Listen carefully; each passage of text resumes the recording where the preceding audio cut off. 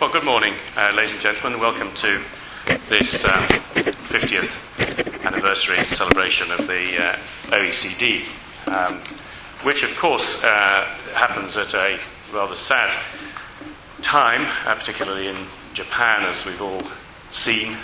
So I'm sure that's all in our minds as we think about both the economic prospects, but also, of course, the human consequences in Japan. And you may see while you're here during the day our own Japanese society who are collecting for victims of the earthquake and the tsunami, and I'm sure you'll all dig deep into your pockets. I'm sure they'll take euros as well as anything else.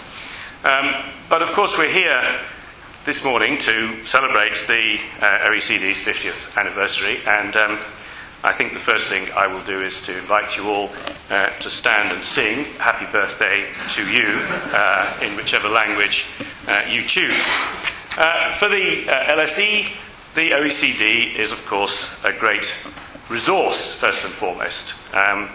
It produces a lot of the essential raw materials for much academic work in our economics department and elsewhere, and it's certainly also, of course, a very good employer of economists, which is something we have to think about. Sadly, I discover, Angel, and I want to complain to you personally about this, that literally this week you have begun to employ a woman who has been my research assistant for the last 2 years, offering her an extravagant sum of money. If only this conference had taken place a couple of weeks ago, I could have shamed you into withdrawing your offer, but sadly it's too late and she's now with you. Now, my own first-hand knowledge of the OECD relates more to the aspects of the work of the organisation, like money laundering, where the Financial Action Task Force is very important, and corporate governance, which has been a professional interest for me. The anti-corruption work of the OECD is rather important, but of course it does reach more widely than that, and the current top priorities are in the field of development, of green growth, of skills acquisition, etc., and of all of the things that governments need to do to attempt to recover from the last recession. Of course, as you look around the world, some countries, when you go and talk about the last recession, they don't know what you're talking about. But in much of Europe and still in North America, they very much do.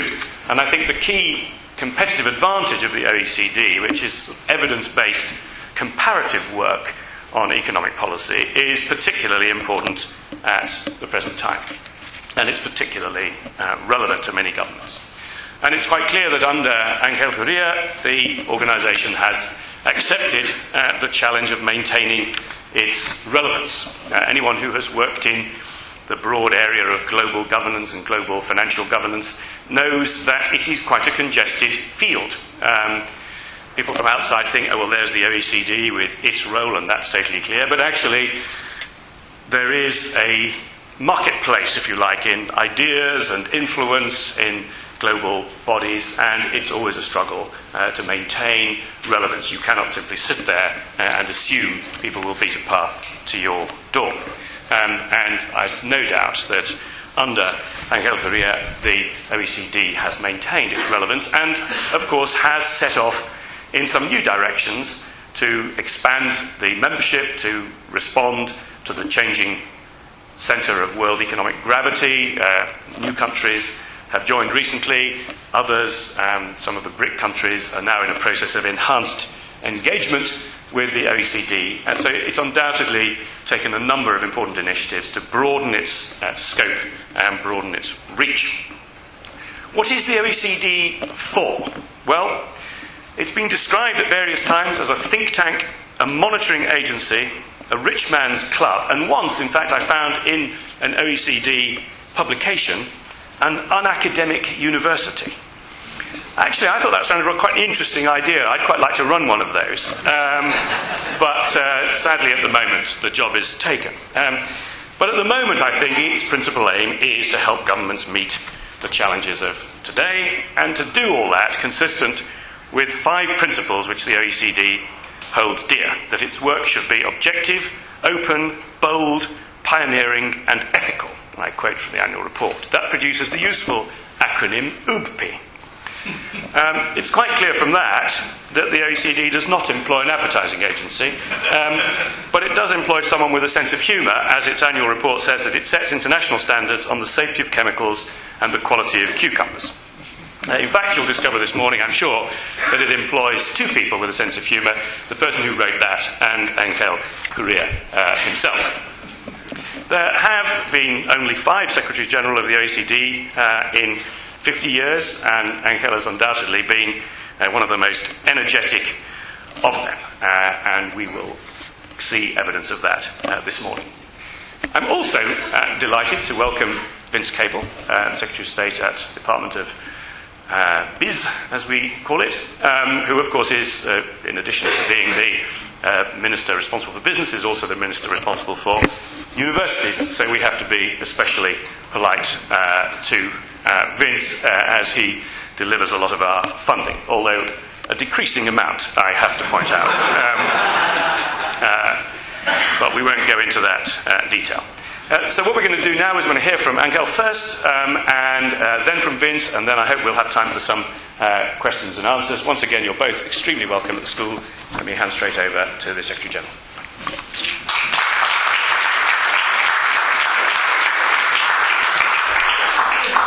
Thank you very much, Secretary of State. Dear, admired, respected friend Howard Davis, I have to say, normally they take people away from us, you know. Our chief economist has been snatched twice, and our chief statistician was on and off. But so it's good to know that we still attract a few of the best and the brightest. So feel welcome. Give it a try. I have to say that there was a Polish ambassador who, when he took office, in his maiden speech in the Council said, "I'm delighted to be here in the OECD because during many, many years as a liberal economist behind the Iron Curtain in Poland, which is not a very comfortable situation to be in, I thought the OECD was a footnote." He said the reason was that there was very little information that we got from the West, but what little there was always saying, source OECD. So he said it's good to know that it's not a footnote, but it's a whole institution. So it's a pleasure to be here to celebrate with you the 50th anniversary. As with our own lives, this milestone is an opportunity to reflect on past achievements, but of course that goes hand in hand with looking at the future challenges facing the OECD in the years to come. We come every now and then, invited by Howard to refresh here our intentions and to look at what it is that the world is going to be doing, not today, but in the next 5 or 10 years, and then try to fit there. So thank you for the invitation and for having hosted this 50th anniversary. So you take a look back in time, we can identify a host of accomplishments, from promoting European recovery, promoting European integration, developing comparable statistics, indicators, measuring economic and policy performance, all the way to forging international consensus through peer pressure, macroeconomic policy coordination, tax information, sharing improved aid effectiveness, etc. A globalizing economy demanded evidence-based policy analysis, policy tools, and a forum for policy sharing, exchanges of best practices, and peer learning. And central to the OECD is the understanding of member countries by member countries and for member countries. It is the place where this happens. This pioneering approach to cooperation, put into everyday practice at the OECD, is now being more widespread, and the G20 is one way in which it is happening. Peer review is the most distinctive feature that typifies the functioning of the OECD. It's our production technology. Our well-known economic surveys, for example, bring policymakers from all countries to discuss and debate issues structured around the analysis of the Secretariat, and then all the countries have a big discussion about what it is that we propose. In the end, the collective is what transpires. The country that is subject to a review is brought under the gentle pressure of its peers. We comment on the policies they intend to implement. And of course, we have no sanctioning capacity, but we do have the peer pressure. And I can tell you, it more often than not works. This afternoon, in fact, I shall be launching the OECD's economic survey of the UK. Does anybody have a copy, just so that I can show it? I think there it is. This is, one of the examples. We do about 25 of those every year with the Chancellor of the Exchequer, and we are going to be saying what it is that we see and are focusing on in terms of the performance of the UK economy. But this knowledge covers all areas of policy, from education, where, for example, our PISA survey has become a real leader, and through which we change the understanding of how high-performing countries operate, to the environment, where we provide recommendations about how to be green or how to be greener.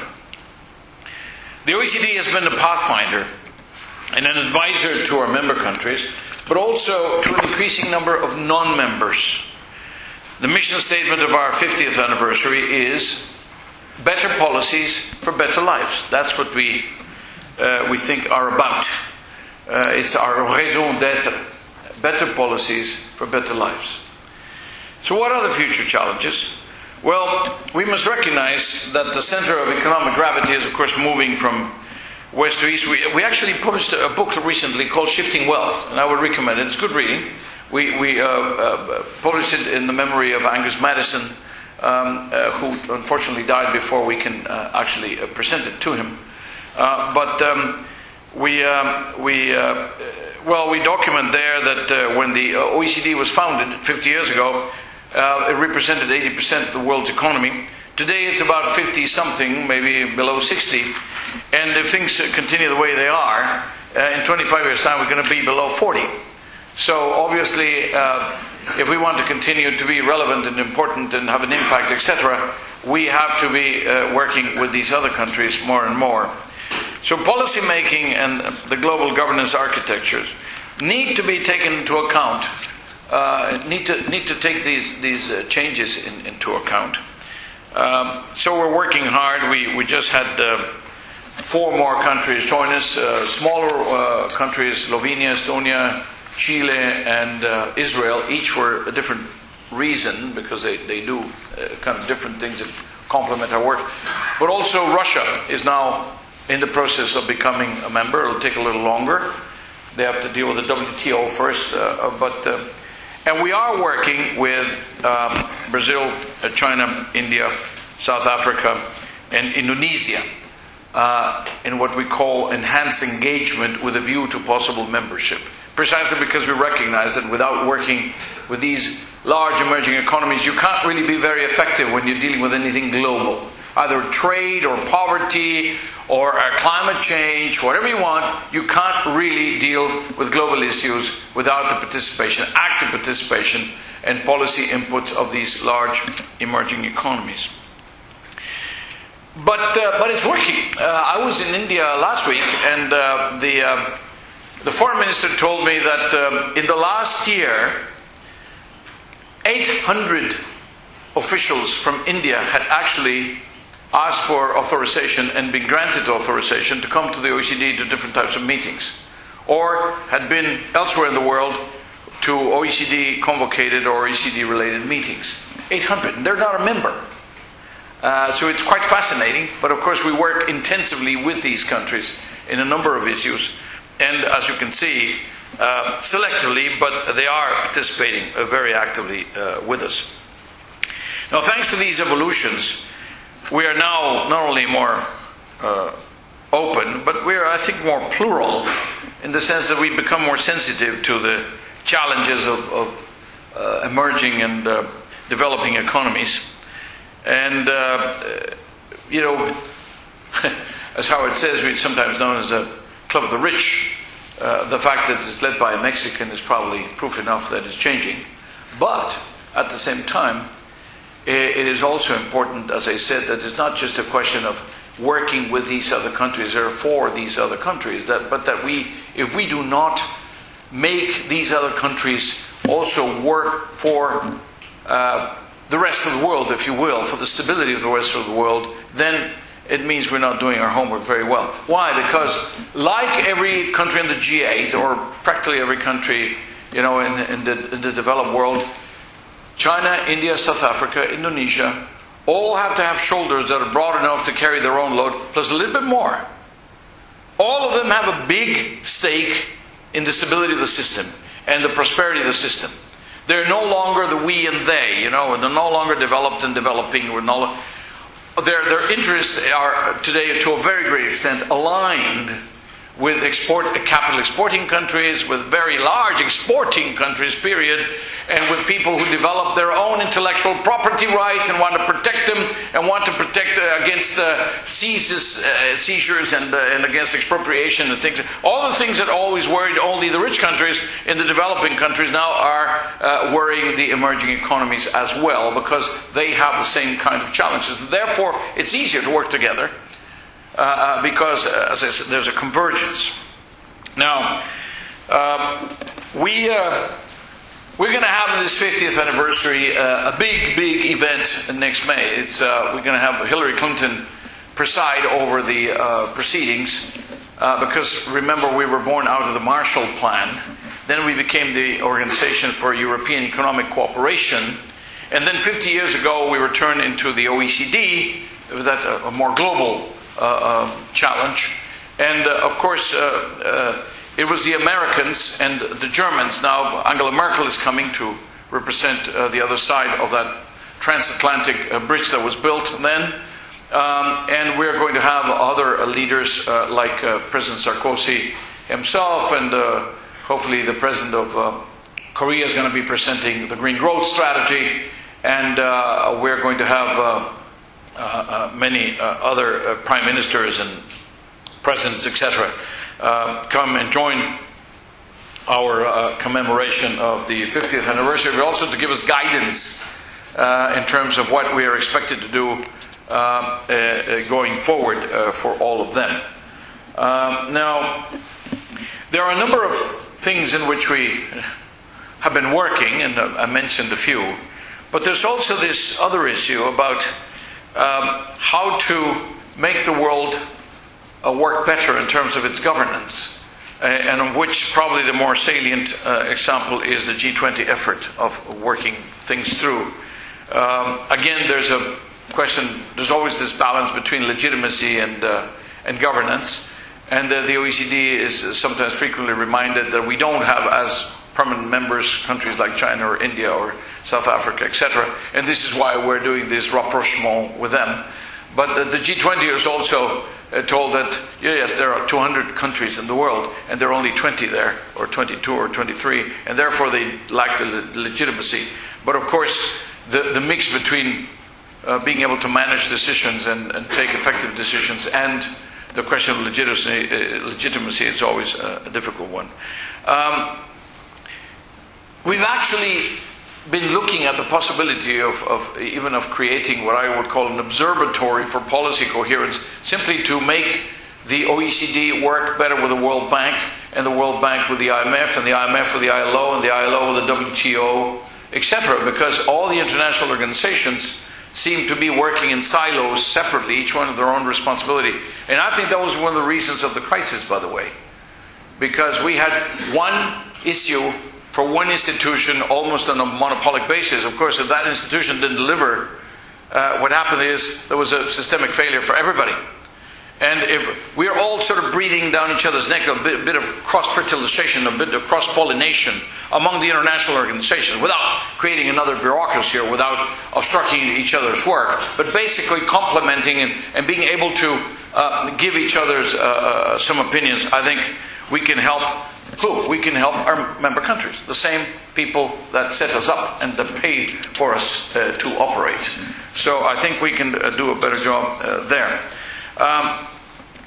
The other question of the OECD is, of course, relevance.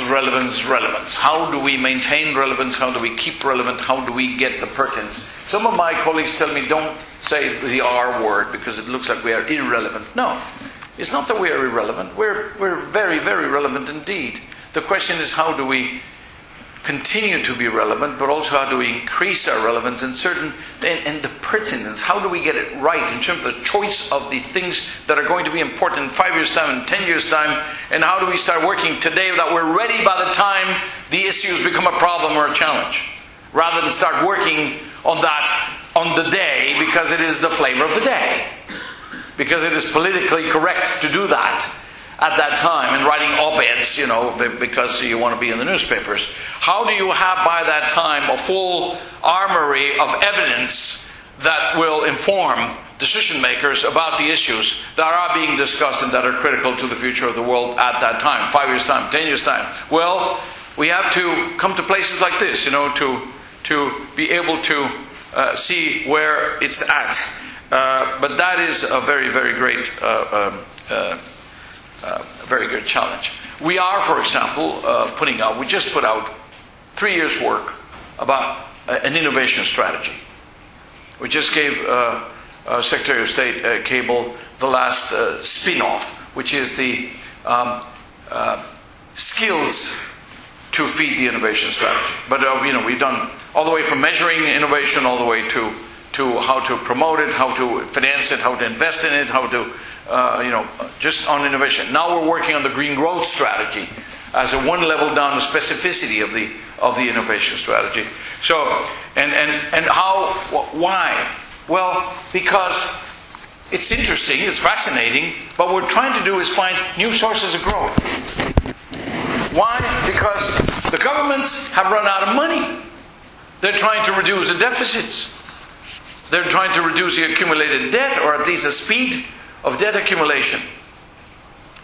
And when you run out of money, from the public side, what you do is, enlightened public policies to encourage the private sector, and at the same time, go structural. Look again at the old things like education, like competition, like opening labor markets, opening product markets, like innovation, like green growth, like health issues, etc., in order to sustain the recovery, strengthen the recovery, and maintain it over the medium and the long term. So, ladies and gentlemen, friends, let me quote. It says, "Death is the inevitable fate of human beings, but it need not be the fate of organizations, provided they are sufficiently adept at adapting themselves to changed circumstances." These were the words of a gentleman called Flint Cahan, Deputy Secretary General of the OECD, in his speech to mark the establishment of the OECD 50 years ago. And they remain as relevant today as they were then. And I trust we will continue to live up to them. Thank you very much.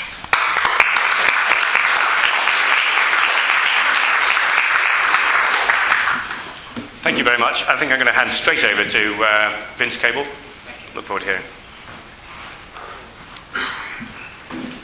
Well, ladies and gentlemen, can I start by echoing your Director's congratulations of the OECD on its 50th anniversary, and say that Britain is proud to be a founder member of the OECD and the predecessor, the OECD. It's worth, I think, reflecting, 50 years, how things have changed. Just a few stray points. In the United States, President Kennedy, a surplus economy, dominated world trade. China, at that time, peasant economy, mass starvation in the wake of the Great Leap Forward. India hadn't experienced the Green Revolution, let alone the IT revolution. The dominant concern, I remember this as a first-year undergraduate, was about Khrushchev's speech, we shall bury you with the superior economic and technological performance of the Soviet Union. European Community, it was called something else then, had just been formed and said no to the British. We were dealing with a very, very different world. But one thing that did happen at that time was almost entirely unnoticed by everybody. I want to come back to the significance of it. Was that OPEC had just been formed a year earlier. Nobody noticed, it was a minor ripple, and about that time the oil price was $2.5, $3 a barrel, which is about $20 in current prices, but significant. But what I think is worth noting is that throughout this quite extraordinary change, it's sort of unrecognisable world in many ways, the OECD as an organisation maintained a set of consistent values, which were commitment to a market economy, to democracy, and liberal international trade. I mean, essentially a liberal tradition that my government's proud to count itself a member of. And part of that liberal tradition is about multilateralism. It was drawing the lessons of the interwar period when the world descended into a deflationary spiral, to protectionism, and the necessity to build institutions, multilateral institutions, which countered it, and hence Bretton Woods, the IMF, the World Bank, as well as GATT, and subsequently the OECD. And I think it's worth reiterating that there's nothing more important for the current recovery, as indeed then, than to maintain free trade and the opportunity that it provides. And the OECD, through its analysis and advocacy, is actually an essential part of that. And it's not just analysis and advocacy, there's some of the key international rules governing trade and investment, export credits being one, bribery being another, where it's OECD rules that apply. So it is actually a key institutional part of the rule-making system. And the last 50 years have demonstrated the importance of maintaining that commitment to openness. I mean, we've had our crises, and we have them now. But we've had extraordinary explosion of economic growth, reduction in poverty in many countries, much of this transmitted through international trade. And throughout that time, the OECD, through its analysis, its advocacy, and the rest, have been a vital influence in promoting good policy. And maybe that's a point at which just, I think, to acknowledge its strong support for the UK government's difficult but necessary policy at the present time. And Hank El-Khoury, I think, in his address a few moments ago, stressed the importance of evidence-based decision-making. And certainly I and my colleagues in the government would argue very strongly that the very difficult decisions that we're making are based on evidence, they're not based on ideology. Indeed, I, from my side of the coalition, argued a couple of years ago that we had a real dilemma around fiscal policy. It was going to dominate the new government, whoever it then was, and we were having to balance risks. One of them was the risk of threatening economic recovery if it coincided with weak private sector, but equally that acting too slowly ran the risk of a funding crisis and the loss of financial confidence, worse for the economy, worse for government finances, and ultimately forcing a damaging austerity drive that some of us vividly remember from the mid-1970s. And our decision as a government, when we came in last May, was based on evidence, and it was very clear. There was a sovereign debt crisis. It was affecting countries that had a fiscal position that were actually not as bad as the UK's. We had evidence in front of us of a recovering private sector. We had a preoccupation with debt, including very large levels of private household debt, which meant the importance of a loose monetary policy with low interest rates to avoid debt deflation. I mean, those were the facts around which we had to organise our priorities. And so we dealt, first of all, with the issue of unaffordable government spending.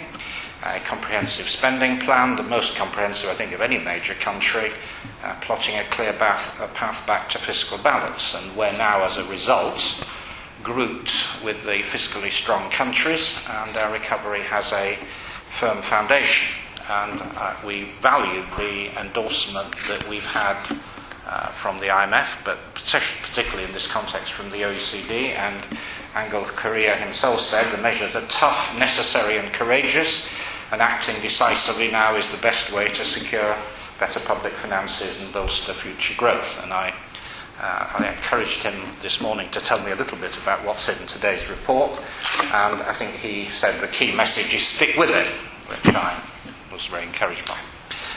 But I think rather than just go on about British policy and explaining what we've done, I thought I would venture a little bit into new territory and try to reinvent the period I enjoyed before I became an MP, when I was chief economist of a big oil company, and try to think through some of the problems that we might experience as a result of a sharp rise in oil prices, should it be sustained, and think through what that might mean and what it means in terms of multilateralism and multilateral policy.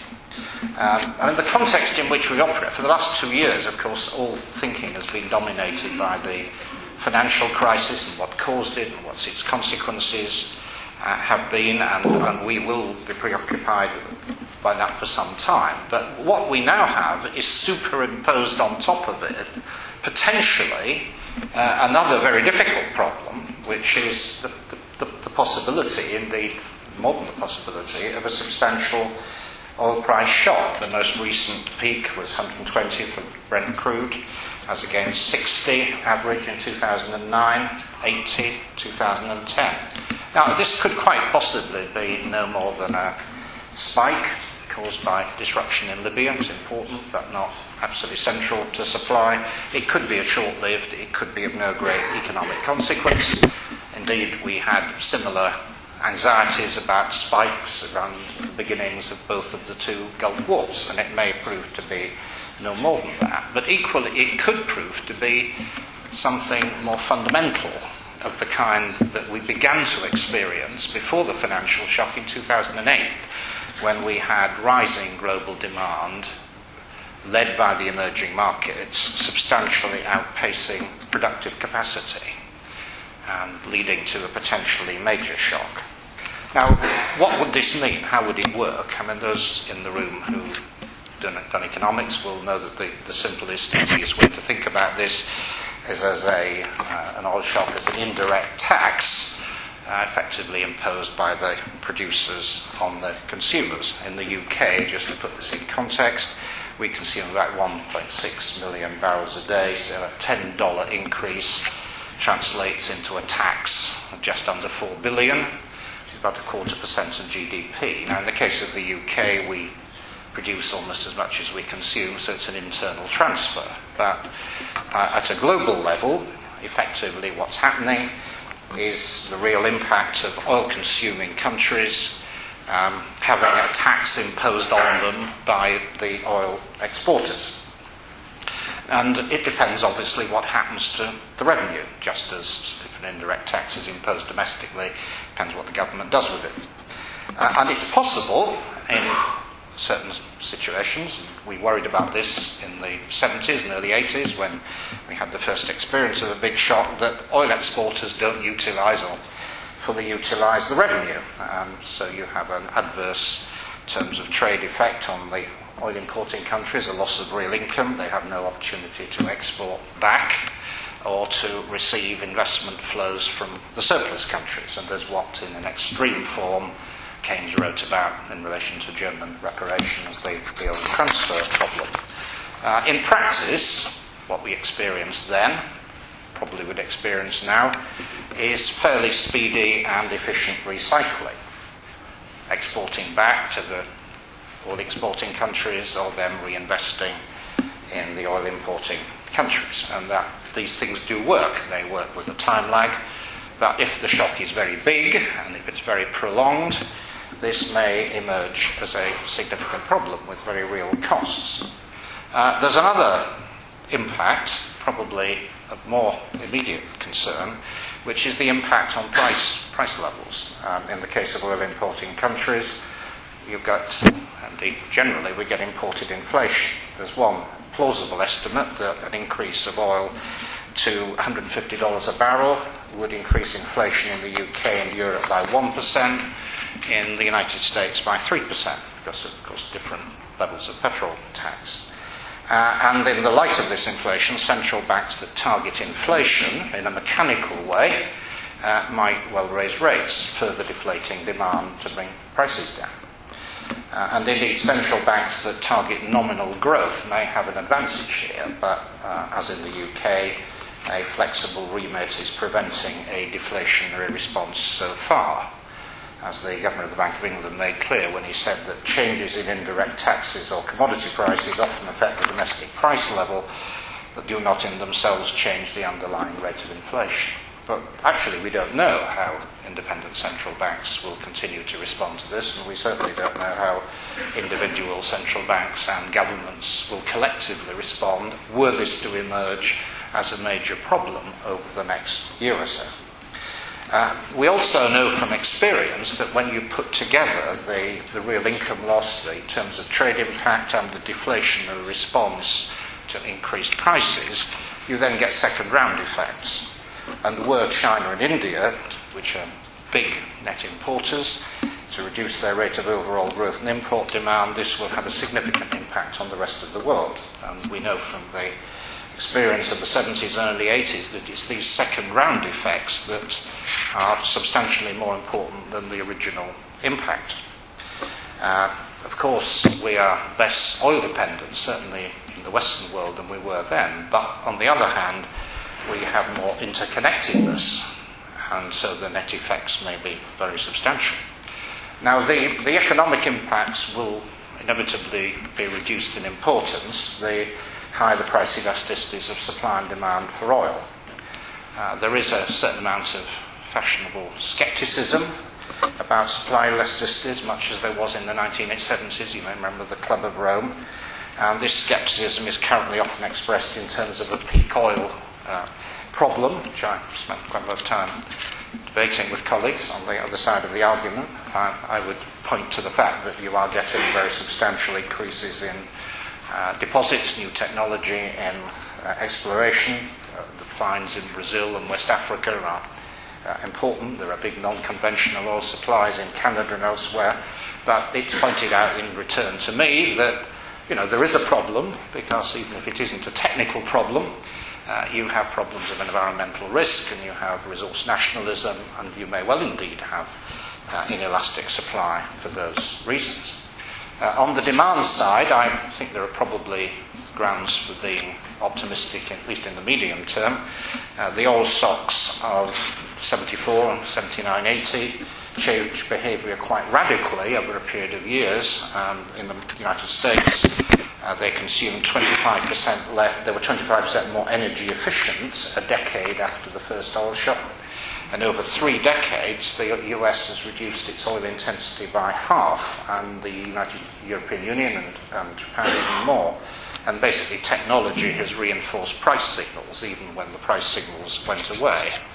And it will now continue to operate on the demand side. I opened a big display outside my department yesterday of all the electric cars and hybrid vehicles that are now coming through the British supply chain in this field, and higher prices, a price shock will of course reinforce the demand influences. And if the short-term worries about oil price reinforce long-term worries about climate change, this will mobilise, or help us to mobilise, public support behind one of the big strategic decisions this government has made. It's not been as well publicised as the public spending decisions, but the decision to give the highest priority to creating a low-carbon economy. And there may no longer be as much scope as there was a decade ago to switch within the power sector from oil, because that's largely happened. But there is a lot of things to be done in total energy conversion. The energy infrastructure in general needs to become much less dependent on conventional fossil fuels. We found resources in our highly constrained budget for carbon capture and storage. and potentially far more for a green investment bank that will accelerate the adoption of low-carbon technologies. We're putting in place what we call a Green New Deal, financing the uptake of energy conservation in the housing stock, and we support a coordinated approach to carbon tax and carbon trading. And the OECD, through its declaration of green growth, has given impetus to this policy internationally. I just, before getting too far down this track, perhaps just to reissue the caveat that we're quite some way off a major oil shock. It may never happen, of course, let alone a subsequent recession. Just to mention one obvious point is that whereas an oil shock gives impetus to security of supply concerns in importing countries, it gives cause for worries about security of demand in the exporters, and they will almost certainly, some of them anyway, try to moderate prices as a result of that. And despite the pressures from higher commodity prices, all the current surveys of economic activity, manufacturing in particular, suggest fairly strong growth, and there is indication of a willingness to maintain, if necessary, unconventional monetary policies to maintain nominal demand. So there is no reason for assuming that we will get a major negative shock, but clearly the risk is there. And if a shock were to happen and were to persist, it's going to require multilateral action to deal with it. Otherwise we get into nationalistic responses. And a very strong rationale for policy coordination to avoid all the negative spillover effects, which indeed reinforces the relevance of bodies like the OECD. Indeed, one of the positive legacies of the oil shocks of the mid-70s and early 80s was, particularly in the wake of the Yom Kippur War, was the IEA, with sophisticated energy analysis and strategic stock management. So let me just conclude that just as the banking crisis had an underlying cause in global imbalances in savings and investment, what is now emerging is potentially another fundamental source of imbalance.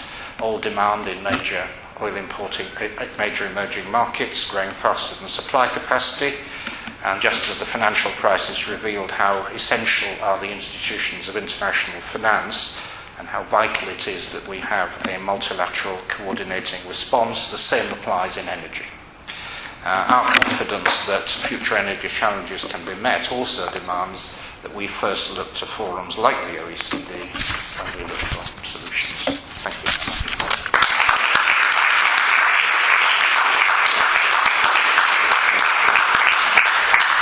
Thank you very much, Vince. We've got a few minutes for questions, but we can't go on much over our time because we have a panel of economists champing at the bit to get on with the next session. But would anybody like to kick off? If not, I actually have a question that I'd like to put to Angel first, which is the big global governance change that occurred in the midst of the crisis was the G7, G20 shift. That, of course, creates a different kind of mapping of the OECD, because clearly in the past the G7 was a subset of the OECD, where the G20 has some people who are not members. If you look forward, and you talked about your expansion of membership and your enhanced engagement, but if you cast your mind forward, perhaps not another 50 years, which might be a little bit long for your term, but another 5 or 10 years, would you see the logic of some kind of rationalisation here, such that at least all of the G20 were also part of the OECD, or how do you see that shaping down?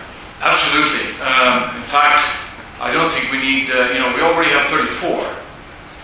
And of course, this is for historical reasons. We have the smallest countries in the world, Luxembourg, for example, and we have very large countries like the United States.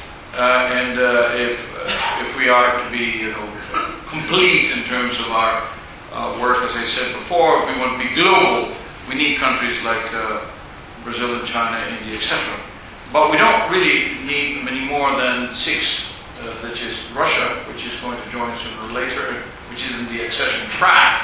It takes a little longer, but it's let's say it wants to join and is doing everything it can in order to join. So we'll see.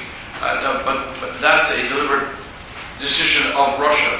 And the others, we are being demandeurs, I have to tell you. I mean, we have no qualms in telling them, you know, you remember that post of the United States with this Uncle Sam saying, I want you, of the war? Well, in this particular case, with no qualms, they said, you know, we want you to work close with us, we need you in order to be more complete, more thorough, more important, more relevant, etc. And we actually work very much with them.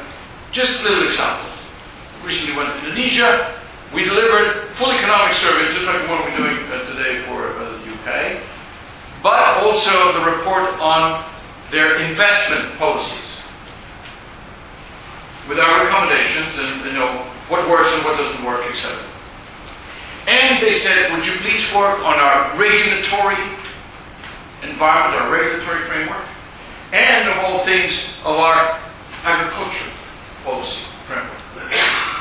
So, and now we are looking hard at their anti-corruption efforts. Why? Because it happens that in the context of G20, France and Indonesia are co-chairs of the anti-corruption group. And obviously, in the case of Indonesia, they want to make a contribution to the G20, but also want to work with their own challenges in this particular matter. And we have the Anti-Bribery Convention, and we have a number of things that we do also for public procurement policies inside, and the control of auctions for... So the answer is absolutely yes. In 5 years' time, 10 years' time, I would like to see either full membership, ideally from all these countries, or a type of engagement where they no longer consider us to be different or alien or something else, but rather fully engaged, fully committed to them, to work for them, with them, for the benefit of the greater good. The question of the awareness of their own systemic responsibility is quite important here. But also, I have to say, they have internal issues which, if mastered and if well addressed, can make enormous contributions to the benefit of the world at large. For example, if China would strengthen their social security institutions, if China would strengthen their healthcare institutions, if China would strengthen their pension arrangements, if China would lighten some of their haiku or huiku rules about migration and establishment in the cities, etc. All those things would be of enormous consequence for resolving the problems of the so-called current account imbalances in the world. So the answer is absolutely yes. This would be a very important challenge. I am a founder of the G20. When I was finance minister of Mexico, we founded the G20, and I have to say we tried to take it to the leaders level, because you remember Paul Martin. He was then finance minister of Canada. He was the one who led the charge, and we followed and we put it together. And at some point in time, when Paul became prime minister, he said, well, that's natural. We now go leaders, you know. So, and nobody took us seriously. Nobody was interested. In fact, they all worked very strongly to get us out of the way. Nobody was interested in doing a G20. It took the greatest economic crisis in our lifetime in order to realize that you needed something more than the G8 and the coziness of the G8, and that you needed more legitimacy, more representation, and more clout. And then you got the G20, which is, I think, the great contribution. It is an enormous change in governance, and I think the best is yet to come. But it took, as I said, the Venus crisis. Otherwise, we wouldn't have gotten there. We tried hard for about 10 years before that. I'm glad the French are in charge of the anti-corruption group and not the agricultural policy group. Yes. Could I perhaps conclude by asking you what the British attitude to this is? I mean, are we, the British government, in favour of further OECD expansion and of seeing the OECD move in the direction I was talking about? Yes, we are. But just to return to your original question, I mean, the transformation of governance of the G20 is enormously significant. But when you actually ask the question, well, what has the G20 actually done? It's, they had the coordinated fiscal stimulus in the crisis, but not a great deal has happened since.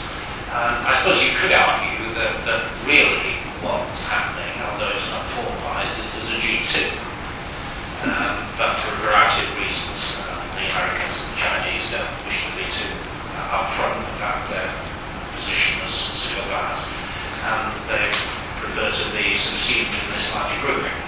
That probably is the underlying fundamentals. May I just comment on that? Because I think probably Secretary of State is mentioning the most visible part, but without the G20, because it was the source of the crisis, remember, was the financial destabilization of the financial system. I think the G20 working together allowed this stabilization. We still have homework there, but it happened because of G20. Then, of course, it went into the question of getting us out of the recession. Then, because they did that with lots of bills, right? Big deficit. Now we're trying to get this balance right between not killing the recovery, maintaining the recovery, and at the same time bringing down the deficit and the accumulated debts, while creating jobs, while everything at the same time. Very, very difficult.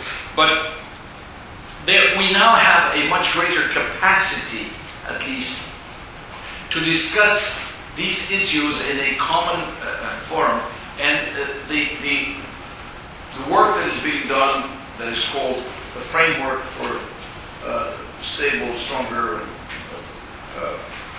sustainable work, balanced, stronger, and sustainable growth. This is the most promising conversion work, so that we can avoid a sort of the beggar thy neighbor, that we're not there yet. We have these discussions about currencies and particular Chinese currency and others, but I have to say, I think this is pregnant with promise, because otherwise we probably have to invent it.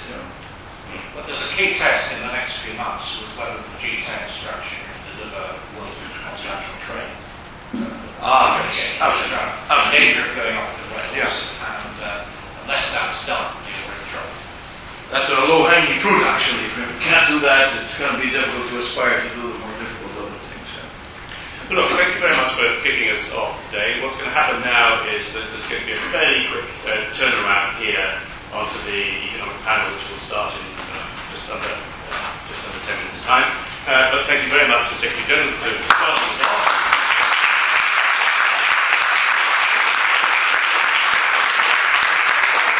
We're not seeing the last of you because you're coming back in the afternoon delivering a broader speech. Thanks also to our Secretary of State for coming along.